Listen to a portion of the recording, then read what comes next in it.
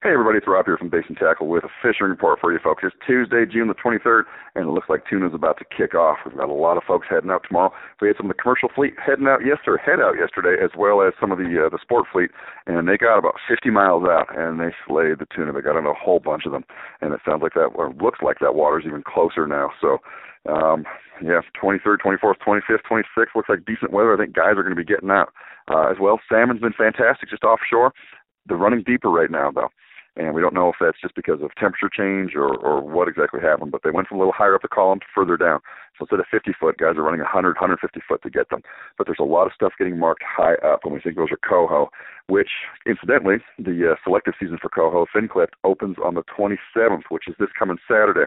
Rock fishing's been off the charts, fantastic. Crabbing is stellar from the docks to the ocean and everywhere in between. I mean, it's coming together like as good as summer gets, folks. If you have questions, give us a call at 541-888-3811. That's 541-888-3811. We'll give you the latest and greatest, and we'll keep you updated. We'll try to do this every day or two as tuna come in, and we get more information. Thanks for listening. It's Rob from Basin Tackle in the Charleston Marina, where we set you up for adventure and give you directions to get there.